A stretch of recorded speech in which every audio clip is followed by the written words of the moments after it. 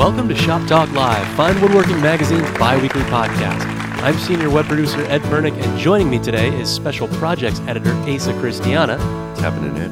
Not much. Matt's on the road. Mike's on the road. It's just the two of I us. think Matt and Mike are together, and you and I are together. Yeah. Cue the music. The romantic The romantic theme. strings. So, as always, spread the word to your fellow woodworkers. If you like this podcast, stop by our iTunes page, leave a comment, maybe a 5-star rating. You can even go to our iHeartRadio page and leave a comment there or follow us. So, to start things off today, I've got two topics.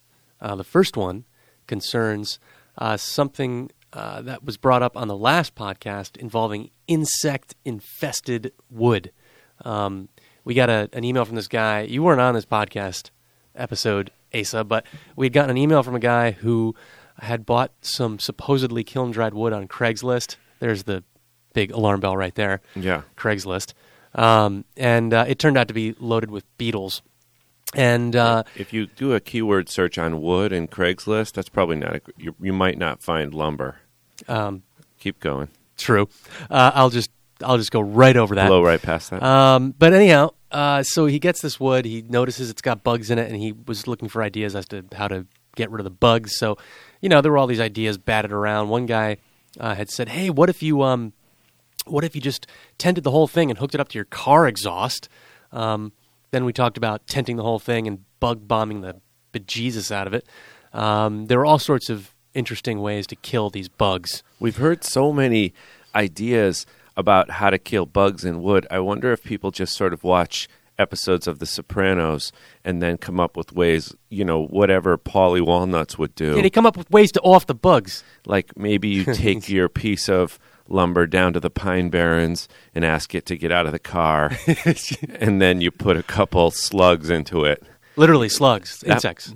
Oh, that's true. And Yeah. it would literally be slugs, and it would still work. Or you take it on your boat, Take for it a out on fishing the trip. boat. Yep. Throw it overboard. The problem with that is that it would float inevitably, so that doesn't work so well. But Yeah. so I got an email. There's so many ways. I mean, you can put your wood in the oven. You can put the lumber, and we've heard so many different things, and really, yeah, they all sound like high crimes and misdemeanors.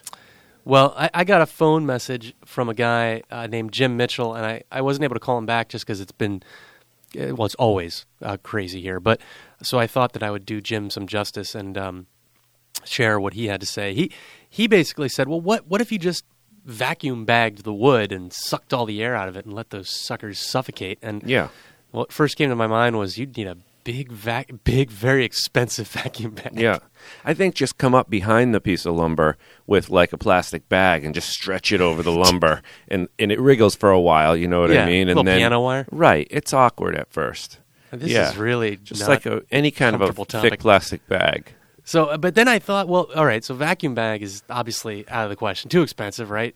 And then I thought, well, what if you did just tent it and hermetically seal it with tape and just let it sit there for a day or two?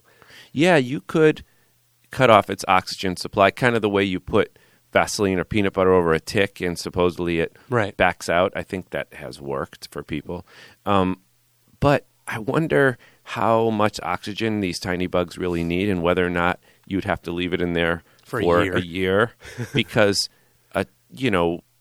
who knows, a cup full of oxygen might be a lifetime supply for a powder post beetle. I don't know. So I just wanted to, Jim, I did get your phone call. I just avoid stuff with bugs in it.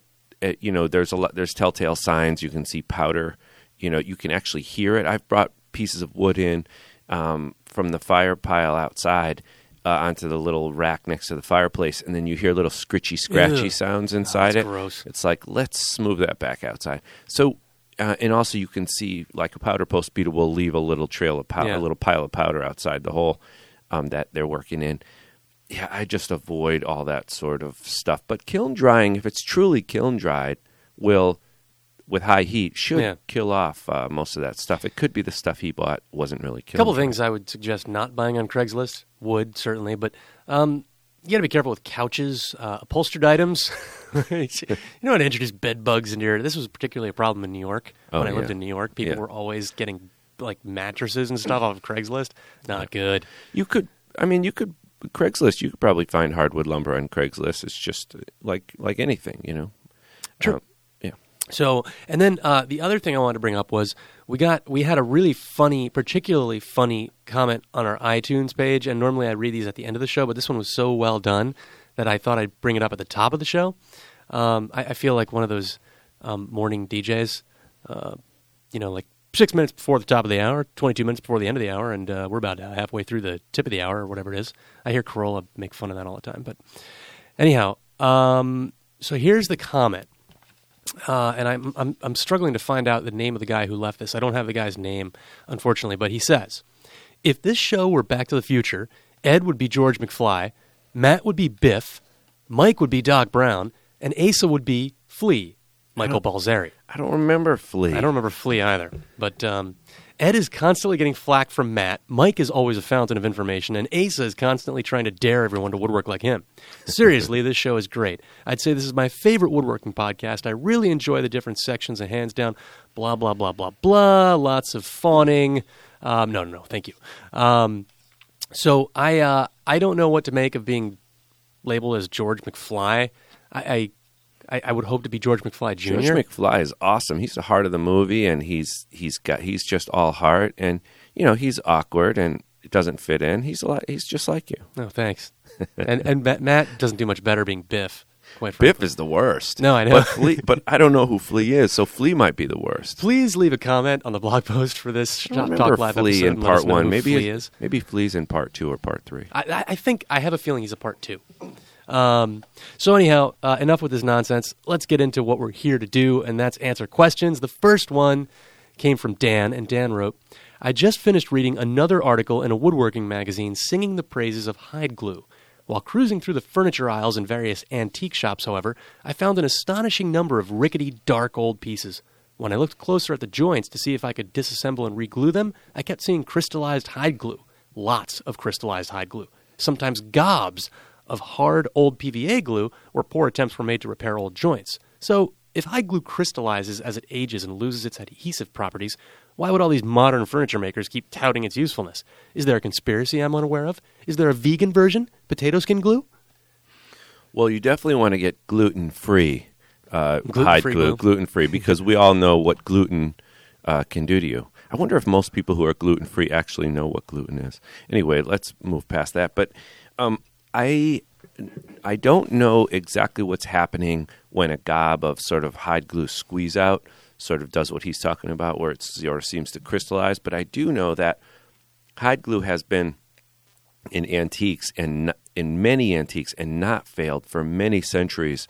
If the joints were well done and the glue was properly applied, what happens to gobs of squeeze out is a separate issue, and it probably doesn't have anything to do with the structural integrity of those joints. He's probably also looking at a lot of joints that were poorly repaired or were poorly done to start with, and people tend to try to use any glue to fill gaps, and it doesn't work. Epoxy is really the only thing that fills gaps and maintains its structural integrity. I'll stop saying that now.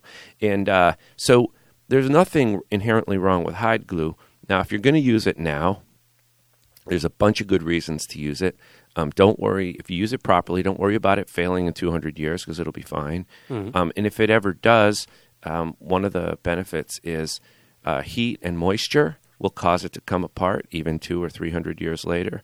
And so it can be repaired. But anytime you repair a joint, of course, you've got to sort of make sure that you're not trying to ask the glue to fill big gaps. So you may have to add wood to that joint or whatever to get the real tight glue lines that you need for any glue to work. But if you're going to use hide glue now, you got two options.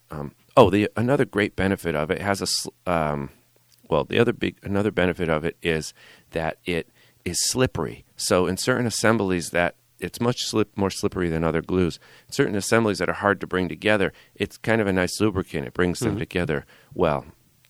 Another benefit is if you use the hot kind, the kind that you melt down in a glue pot, that it smells like a little bit faintly of roadkill. So if you like that, oh yeah, that's great. If you're into that, if you have nice memories of the highway and being out on the road, we'll get into that later. But I would recommend actually for most people that they use the hide glue that's already liquefied, liquid hide glue. It's basically liquid at room temperature. Old hide glue, which is made from animal skins and bones, I think, animal matter. It is hard and like it turns into beads or whatever. It hardens at room temperature. That's why you have to heat it in a glue pot.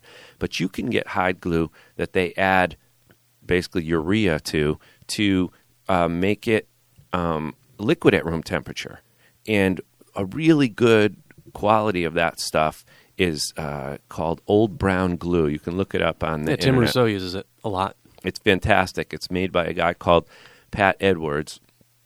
W. Patrick Edwards out in San Diego, and he'll sell it to you. I think it's carried at a few woodworking retailers, and the great thing about it is you don't have to have a glue pot. It stays liquid at room temperature. Therefore, it has a longer open time. In other words, it's not going to harden up. Like normal hide glue starts hardening up quicker because as it cools, it hardens. But this stuff is more like a normal glue, and you can squirt it out of a glue bottle just like normal glue. And to make it a little bit more viscous, a little bit more watery and easier to use, you just stick it in, sort of some warm water, a little pot of warm water. Yeah, just sort of sit it in there. And it's a wonderful glue to use. So the problems that this guy is seeing, I don't think are inherent problems with hide glue. What you do, it's a natural material though. So just like shellac, you really want to know the freshness date of your hide glue, whether when you're buying it. So you want to get it from a real reputable supplier. All right, moving on. Jed, you wrote, I'm a bit reluctant to go ahead and make a shooting board. This reluctance stems from the question I have in my mind about how you get a nice, tight trim on a piece of wood without also trimming the shooting board itself. Does the base of the shooting board have to be narrower than the gap between the edge of your plane blade and the actual side of the plane? Or possibly, do you use the new shooting board first without a piece of wood and allow the blade to cut a rabbet in the base of the shooting board? Remember that.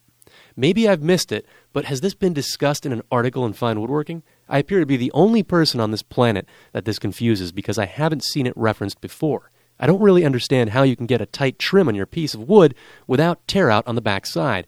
And if you put the wood's piece so close to the fence, aren't you also going to be trimming the shooting board with your plane? So I can answer all these questions. Yeah. So let's There's a lot of questions packed into this. There's a lot, and let's describe a shooting board for people who may not be as hand tooly and have never used one or heard of one. So so a shooting board, and I actually I haven't made one yet, but I have used other people's shooting boards before, and I plan to make one now. I'm finally a true believer in them. But a shooting board is, I know Matt and Mike use them a lot. Yeah, Matt really loves them. Matt's really into the art of perfecting his shooting board, and he's gone through various iterations of it. But it's really a way, mostly to work on the end grain of a board, to trim it, to get it to perfect 90, or to trim it to a slight angle, or you can even make them that do miters. But all it is a base. Like, let's say you picture like a 3/4 inch piece of MDF or plywood. On top of that, you put a slightly narrower piece of plywood. Let's say it's 3/8 inch thick. With a little hardwood. Don't even go there yet. So all we've got is the base and then a slightly narrower piece on top of it. That creates a track over on one side for your hand plane to lie on its side and slide on by. Then the workpiece goes up on top against a fence that's at right angles to that track. And that lets you slide a hand plane by in a very controlled fashion by the end of a board, which is up against that fence. It's the simplest thing in the world. Now, what this guy is specifically asking is, if my workpiece is up against the fence and the hand plane, how come the hand plane, isn't going to tear off the back of the board? And the truth is, even with that fence there backing up the cut as you push by, you can get some breakout on the back edge of that board. So what I've seen people do, and I was just with a guy shooting an article with Jerry Curry in Maine. He's got the world's simplest shooting board. It's going to be coming up in an article in Fine Woodworking number 242 about making drawers. He's got, and we'll have a little plan there for a shooting board. It's coming up in a couple issues. It's the world's simplest shooting board.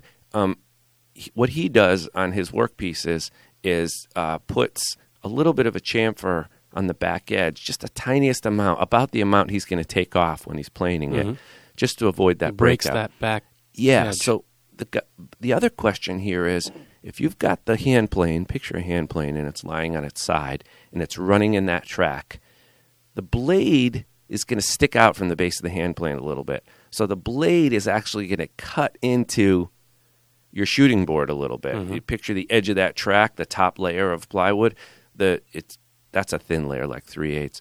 The blade is going to partly cut into that and partly not cut into that because the blade's sticking out from the base. And on the outside of a hand plane, there's that little bit of metal where the on blade, either side of the iron, either side of the as blade or opposed iron. to a rabbet, rabbet plane where the blade goes all the way to the edges. There you Yep. So so if you can picture it, that little protrusion of blade is going to cut a slightly deeper channel. A little rabbet. A little tiny mini rabbet, make its own clearance in your. So he answered his own question there. Yeah, it will do that. It will cut that little extra track down the side, and the way to prevent blowout on the backside is the easiest way to do that of your workpiece is to make a tiny chamfer there. But a shooting board can be really the world's simplest gizmo. It's great. But once really you great. cut that rabbet, so usually you have like you said, you have a base that's, let's say it's 14 inches wide, and then you have another piece of MDF or plywood on top of that that's maybe 11 inches wide, and on the edge of that board usually you put a hardwood strip, and that's what you're cutting your little rabbet into. You don't have to put a hardwood strip there. You can just have 2 pieces of plywood. It's fine. Here's what I'm getting at is you cut that rabbet. Yep. Once that rabbet's cut, you're good. It's cut. Good. It's fine. And now it has clearance. Right. Now the hand plane is kind of matched to your shooting board. Yeah, I mean, if you ever stick the blade out a little extra far, it's going to cut it a little deeper. But the fact that, or if the blade is not sticking out as far, it won't stick into that rabbet as much, but it doesn't really matter. The shooting board is just a contraption meant to hold one workpiece at a right angle to your plane, which is lying on its side.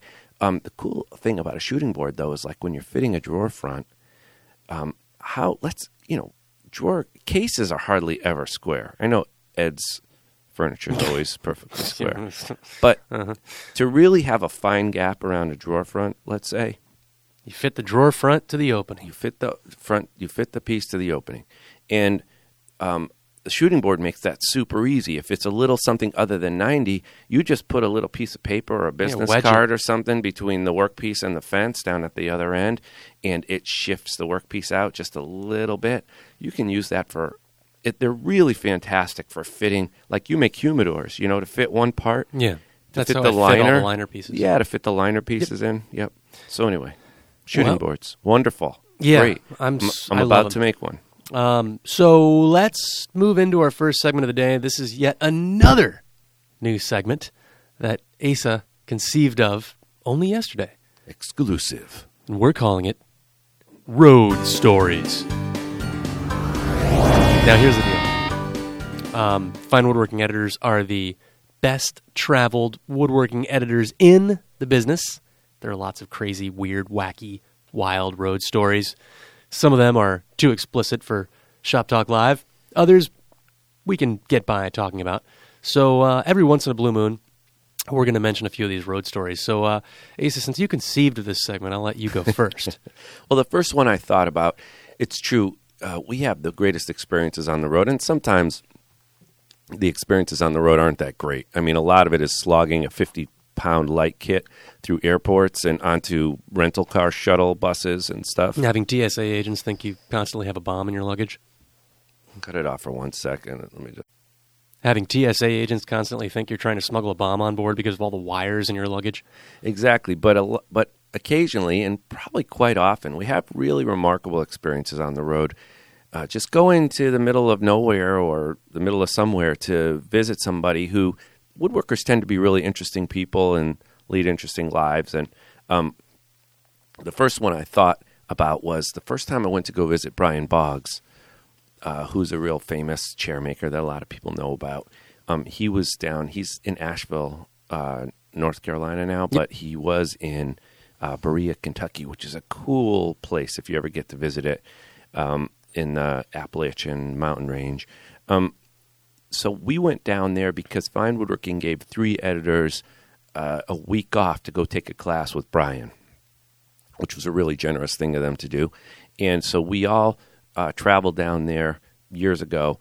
And I remember the first thing, Brian, like a lot of artists and woodworkers, he marches to the beat of a different drummer.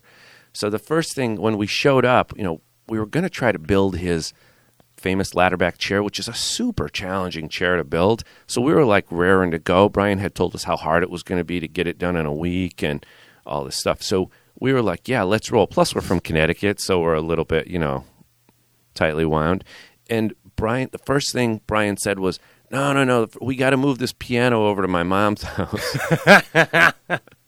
So we got in the back of the world's most... This was only mentioned upon your arrival. Upon arrival. Nice. We got in the back of this planning, Brian. super beat-up pickup truck with an old stand-up piano rocking back and forth, and we went on these really bumpy back roads of Berea to get out to his mom's house. Safe. And we were sitting on the edges of the thing trying to stop it from tilting and... Oh, my God. And killing one of you? And killing us or ruining the piano. We were real nervous. We're bumping along these back roads and bringing a piano to some guy's mom's house. And I just thought, this is it. This is what I signed up Consummate for. professionals. No, I just thought, this is the greatest. It was the greatest. It was like the greatest moment. And also, I hadn't really been to the South very much. I was really ignorant about, just other than going to Florida, I hadn't spent any time in the South. And if you don't go to a region, you don't realize how rich and varied. Since then, I've been to lots of places in the South, and I realize it's far from the one thing that a lot of Northerners think it is, just like the North is not the one thing. It's not all New York City like other people think. But it was just it was like my greatest first experience in the South, and it was a great experience with Brian, and I don't know, it was the best way to kick off that week down a dusty road. And where's your chair? Backwards, Berea. The chair is at home. It's my computer chair. It's the most comfortable chair in the house. And cool. It's in front of my computer. It's awesome. Did you meet his mom? Yeah. Yep. She was a sweet lady. Yeah. It was great. Oh, my God. So wait. How did you get the piano onto and off of the pickup I don't truck? remember. I think we might have just lifted it. Oh, there my were God. 4 or 5 of us. Jeez. Yeah. All right. Well, so mine, everybody at work knows this story. I blogged about it once a long time ago, but I thought I could do the whole story, and it's a good one. So I thought it was good for the debut Road Stories segment. So the first video workshop I ever produced when I came here was with Garrett Hack, and it was for his spinner table. I think it's, as a video workshop, I think it's called an elegant side table or something like that. But I traveled up to his place in Vermont with a video producer named John, and it just so happened that at the time my wife was about 8 months pregnant. She had 3 weeks to go before delivery, so this was going to be like my last travel at all before settling down for, I figured, 2 weeks before due date, I'll be, camped at home, right? Sure, you're fine. All Everyone good. knows where this story's going. So we had, arranged for a backup plan, a good friend of ours, in case, anything happened, but nothing was going to happen. So I get there, and, on a Sunday evening, and we show up at Garrett's on Monday, and we're working, and Garrett's joking around that, oh, you realize your wife's going to go into labor while you're up here, and I didn't even think about it. I was like, well, whatever. So we finished the first day of shooting, and, it was a nerve-wracking day for me because it was my first video workshop series, and then we get back to the hotel, we eat dinner, me and John, my videographer, and we go to bed. And 3 a.m., my phone rings. And my wife said, there's something weird going on, and I don't know what it is. And she described some symptoms. And I told her, I was like, well, it can't help to get, just checked out, make sure everything's okay with you. I had completely deluded myself. Like, everything is fine. Just, I'll call the doctor for you and see what he suggests. And I call the doctor and describe all these symptoms. And he says, well, you should take her down to the hospital just to have them run like a sonogram or ultrasound or something, and make sure that everything's, okay. All right. So I call her back, and then I call our contact, and I say, can you pick up Kathleen and bring her to the hospital? They're going to check her out. Sorry to bother you at 3 a.m.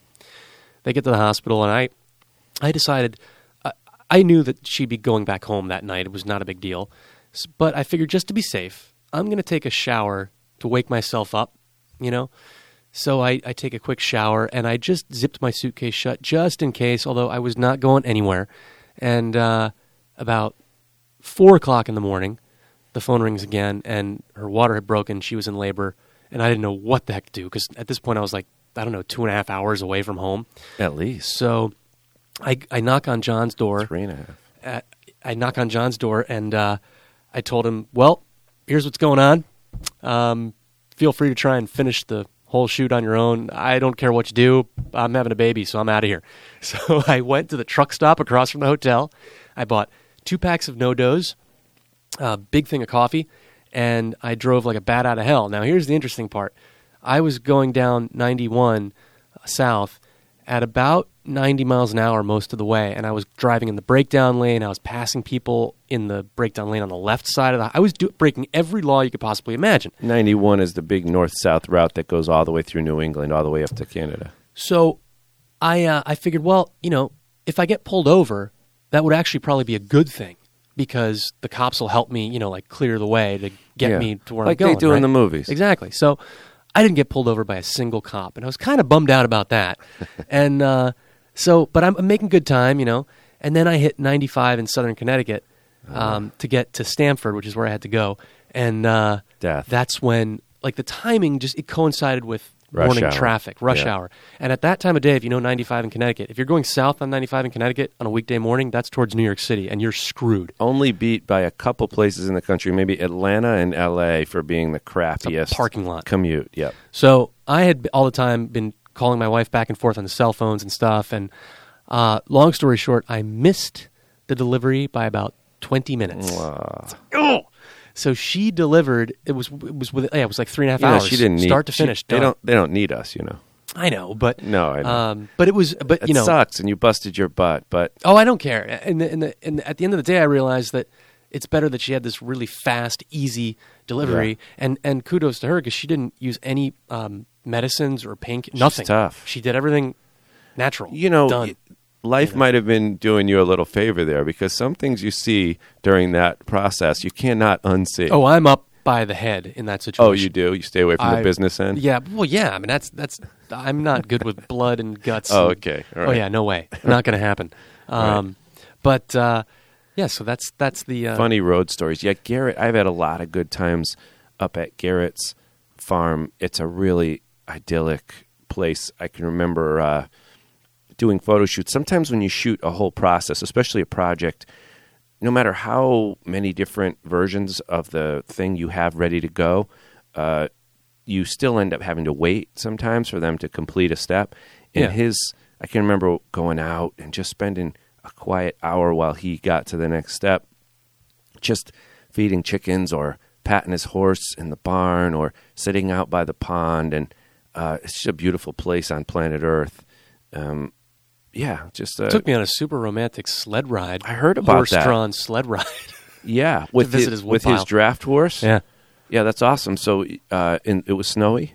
It was snowy. It was snowing. Yeah, and it was romantic. It was totally romantic. Of course, my wife was getting ready to give birth to our baby. Yeah.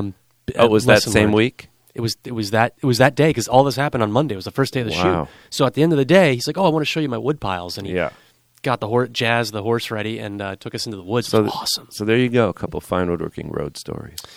Well, let's move on to another question. This one's coming from Evan, and Evan writes, I have always struggled with finishing my projects, and after listening to your podcasts and reading your reviews on wipe-on finishes, I decided to give Waterlocks a try. After investing in the finish, I read the can and directions from their website where the Waterlocks makers recommend brushing on the finish. So, should I brush or wipe on the finish? If you wipe it on, how many coats do you apply? And can you wipe on the high gloss finish? I noticed it's much thicker. I guess I wasn't familiar with Waterlocks makes a higher gloss finish. I'm not familiar with that either. I just use the standard one. I forget what it's called, like sealer and finish or something. The great thing about Waterlocks is the process that they make it by. I believe it is a wiping varnish. Basically, it will, as opposed to a sort of an oil, a thin kind of an oil finish. What that means is it's got solids that you can either apply it really thinly with a cloth or a rag, or you could brush it on, which puts on a thicker coat. And either way, it'll cure. A true oil finish won't do that. It'll cure to a hard film, just like polyurethane or anything like that. So you can brush it or wipe it in any of its forms, I believe. And then so either one of those is correct. And the best article about how to apply it was Mike Pekovich's article on how to do a wipe on oil varnish. Was that the last finish you'll ever need, I think? Yeah, I think it was called The Last Finish You'll Ever Need. The key thing with most of these finishes is prepping the surfaces well ahead of time and then sanding between coats with fine sandpaper. If you all do that. Easy enough. Little steel wool at the end, coat of wax. Done. Good to go. All right, well, next question comes from JGC, and he writes, "Hi, guys. I really appreciate your show. A friend recently asked me to build him a 3-inch thick oak front door for his log cabin, and I'm a little apprehensive with respect to the amount the door will expand and contract throughout the seasons. Any tips on how to compensate for this?" This makes me think that he's thinking of making a big old slab because traditional door construction methods... rail and style. Yeah, rail and style, right. Frame and panel, yep. They account for movement, so your movement isn't an issue. So that leads to my answer, which is you need to pick a traditional construction method. Another one is board and batten. That's a great time-tested one where you have a number of thin boards all lined up in a row, but there's a gap between them all, and then you screw battens across them with usually a diagonal piece to kind of hold them in place. Big and Z. Turn them into a door, exactly. And there's gaps built in between the pieces, and that allows the seasonal wood movement in all those boards. But the battens are what give the door its integrity and keep it together. Or you make a big giant frame with 2 big panels or 3 panels or whatever panel array you want. And the panels are floating. But if he's considering just gluing up a big, huge slab and using that for a door, I wouldn't do it. If you build a traditional rail and style door with floating panels in there and whatnot, is it still because the tolerances in a door are very tight, right? Yep. I'm wondering for oak, would it be a good idea to make sure you use quarter sawn stock because it's a little bit more stable? Oh, definitely, yeah. Quarter sawn or rift sawn. The more vertical the rings are. When you're looking at the end grain. When you're looking at the end grain, the more vertical those rings are, the more stable any board will be. So you don't want those rails and styles in general in any frame and panel thing, whether it's a door or mostly it's doors, I guess. Whether it's a door, or a door. Or even a door. You would want... People use frame and panel for case sides, too, and other things. But you would want... I think it looks better also to have straight grain in those pieces. So it's kind of a double whammy. It's looks and wood movement. We had a good article by a guy, I think his last name was Finn.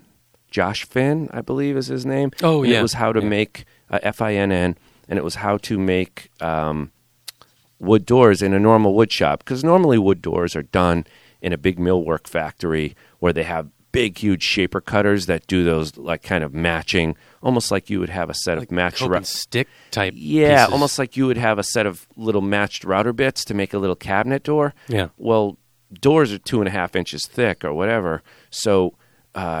Those are big shaper cutters that act just like those little matched router bits. But you can do it with standard woodworking tools. And we had a really good article, like I said, I think by Josh Finn, and he showed you a range of doors that were possible and gave you some tips on installation. And a custom door to your home is a beautiful way to kind of announce that, a furniture maker lives here. Yeah, I say that, but I've always wanted to do one, but I haven't gotten off my butt and actually done it. I'm struggling through that now because our house was built in 1900 and it has a distinctly craftsman feel to it. Oh, perfect! And it has the original front door. Nice. Which is, like 6 little square divided lights at the top, a lot of frame and panel stuff going on. Beautiful. But it's really leaky because all the joints are starting to come unglued and come apart, and so the whole thing has to, and it's got like 10 coats of paint on it. So I've been debating, like, well, do I really want to take this thing off, strip it all, then, re-glue things, clamp it up, refit the door? It's like... You can try that. I'm not doing it. You can try that, but you'll probably end up just wanting to make a new door that's all ship-shape and fits perfectly. I'm going to buy... You can use the same hinge hardware and stick the hinges into the door jamb and transfer that to the door that you make. And we'll talk later. I'll be honest. I'm buying a Craftsman door already made and having it installed. Well, you can also buy a pre-hung door that's already in its jamb. That's what I'm doing, and I'm having them install it because I'd rather be working on my shop right now because I've been neglecting it. Too many projects, man. That's what happens when you live in an old house. Yeah, but then the question, or you just live with it for a while and don't be impatient. Well, I was thinking, like, do I save the original door and keep it in the back of the garage, or do I, when I take it off and get a new door put in, do I take the whole thing apart, strip off the paint, and use that old growth? It's probably old growth, really tight grain fur. Oh, that'd be good. I say wait. Just wait. Just live with. Ed's a bit of a perfectionist, hence the George McFly thing that he got dubbed with earlier. No, but I say just wait, and when you're ready to take this project on, do it yourself. If you can live with the draft coming in and stuff like that, because it's an opportunity, You may kick yourself later on. Just saying. Well, let's move into the next segment of the day, and this one's going to be all-time favorite technique of all time for this week. So I forgot to do where we, talk about our beloved most favorite techniques. I forgot to do that whole thing. So, what do you mean? What whole thing? I always do that thing, like, as I have the Romeo and Juliet theme playing. Like, oh yeah. Anyhow, whatever. So all-time favorite technique of all time for this week, Asa. Want me to go first? Mine's really boring, but it's amazing. Okay. All right, so it relates to the question about water locks. I've been finishing a ton of tabletops for this YMCA project I was talking about earlier, where I'm doing some work, some free kind of donation sort of work for a cause that I believe in. And how do you stretch your hand behind your back like that to pat yourself? I've really got my right arm really limbered up, so I'm able to, when I bring this up again and again in public, I'm able to really reach back there, and in case no one else gives me a pat. But it's just, I'm putting on coat after coat after coat of polyurethane, this stuff designed for floors, so it's real durable for these tables. And even though I'm making 35 of these tabletops, it's just reminded me of the kind of foolproof process of sanding between coats. That's my all-time favorite technique, just for this week. Okay. It's sanding between coats of finish. It really cures all ills, especially with a film finish like poly or this water locks or whatever. It's like no matter how poorly you put it on, each time you sand, like let's say you sand the surface to 150 or 200, then you put on, you brush on a coat of whatever. Then you varnish, whatever it is, shellac. Then that raises all the grain. And then at that point, I usually sand with 220 to knock the grain down. It doesn't sanding block. Doesn't take much. You definitely use a sanding block with some kind of a hard sanding block with some kind of a soft surface cork. On it. Like cork, or I have one that's got like a foam layer on it.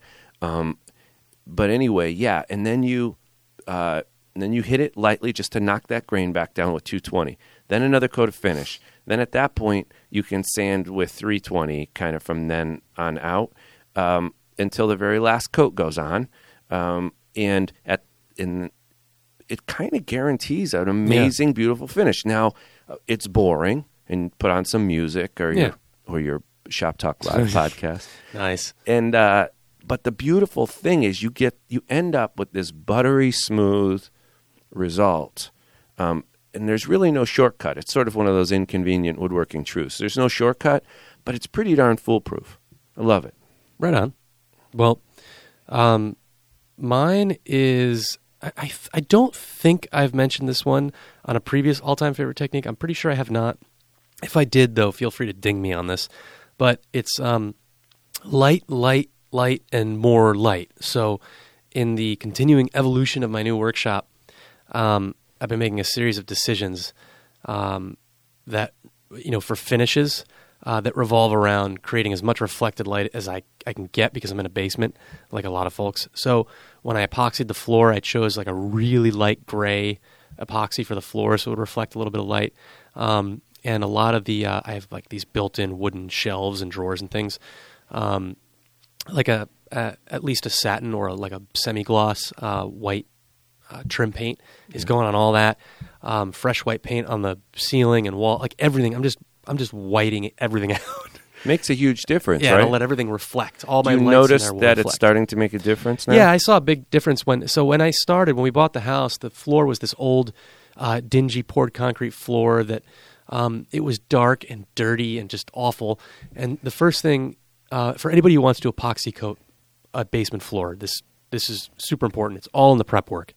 You have to clean it so you get a good bond. Yep. I mixed up some muriatic acid with some water, and I got a scrub brush on a long pole, and I scrubbed the heck out of the floor, and then I neutralized the acid with baking soda and water, and then I cleaned it again with just water and they sell sponge. kits. I think they sell acid a etching kit kits that has all that stuff in the kit. I think you can get it at Home Depot. I think acid etching, because they tell you to acid etch a concrete floor before you epoxy. Oh, that's a separate process. I think it's muriatic acid. I think that's all it is. Yeah. But basically, I just cleaned the heck out of it. Yeah. And you want to make sure the floor's got some bite to it. Yeah. My floor was not polished smooth or anything, so it was perfect. And I did notice a big difference after I epoxied the floor already. Yep. The light reflecting on the old dingy, dirty floor. You don't realize how much those old wood, plywood walls or a dark oil stained floor, what a light suck it is and what a light killer it is until you change it. Yeah. It's funny. People sometimes, you can't get enough light, really, honestly. I mean, people sometimes say, how much light, they have these complex calculations.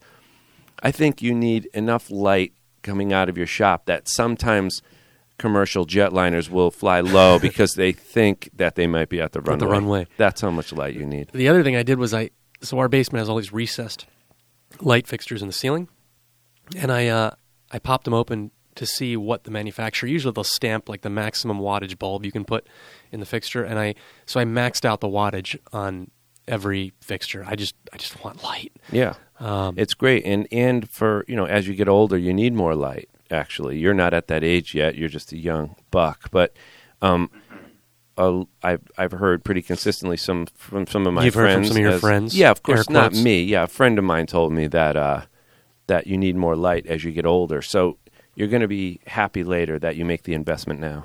Totally. Pardon me, I have a frog in my throat, apparently. So let's get on to the next question. This one comes from Med. And Med, I don't know if that's a nickname or not, but Med writes, are Lee Nielsen hand planes really worth the cost? No, they're terrible. Next question. I'm a weekend warrior and have a set of Stanley Bailey planes, numbers 3 through 8. All are flea market finds, but are in good shape. I was thinking about selling them and using the money to buy 1 or 2 Lee Nielsen models. Do they perform better than the Bedrocks?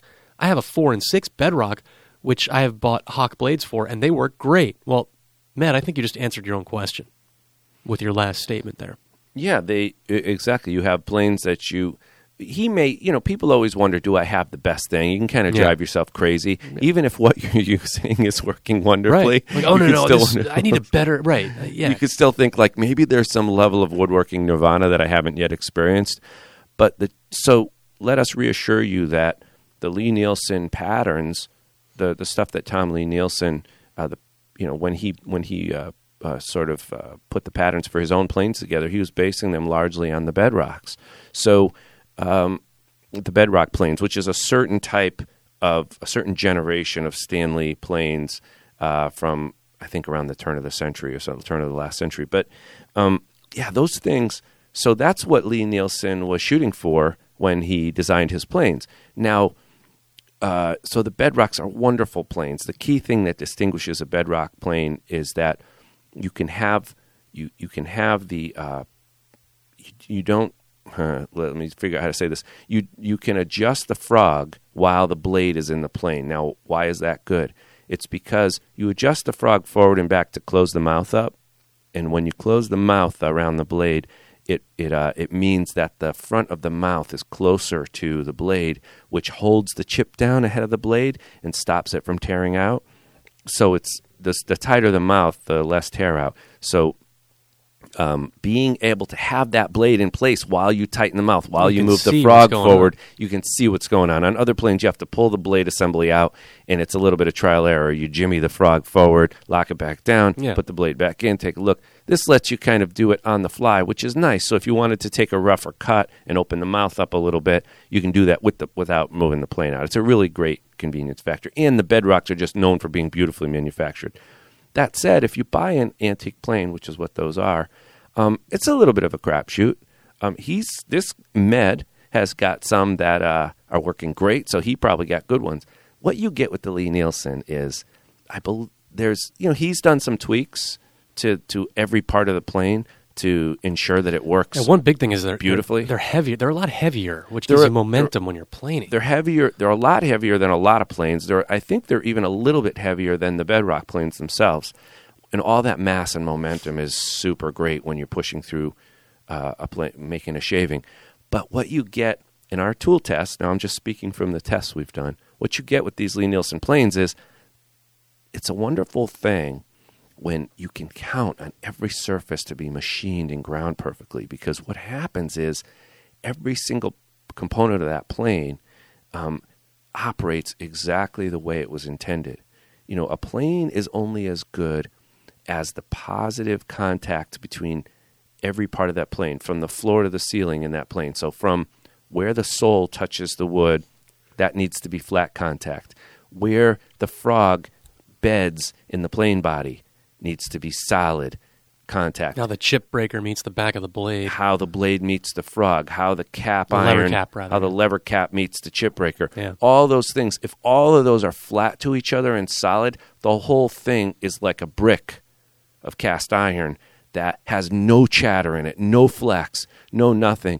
And with a sharp blade, now all of a sudden, there's your woodworking nirvana. Now you can get that from a bedrock for sure.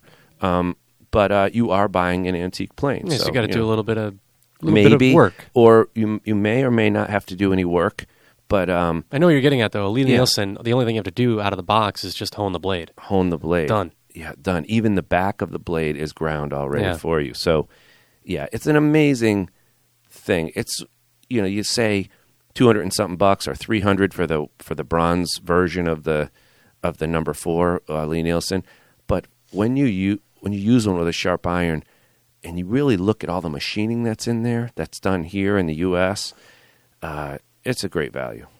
But if he's got these bedrocks and Baileys that are working great for him, I don't see the point in selling them and cashing in to get You know what's a good Lee thing? Nielsens. You might go to a Lee Nielsen event, and this is not to say Lee Nielsen's the only great plane out there on the market. Veritas and some others are making some amazing planes, but you might go out to one of these Lee Nielsen events and use one of their planes that's been tuned up by their guys there at the event and see, does this feel different than what I have at home? Lee Nielsen's been holding sort of customer contact events and demos all around the country at various cool shops and schools and stuff like that. So that'd be a good thing to look out for if you just want to satisfy that nagging doubt in the back of your mind. Right on.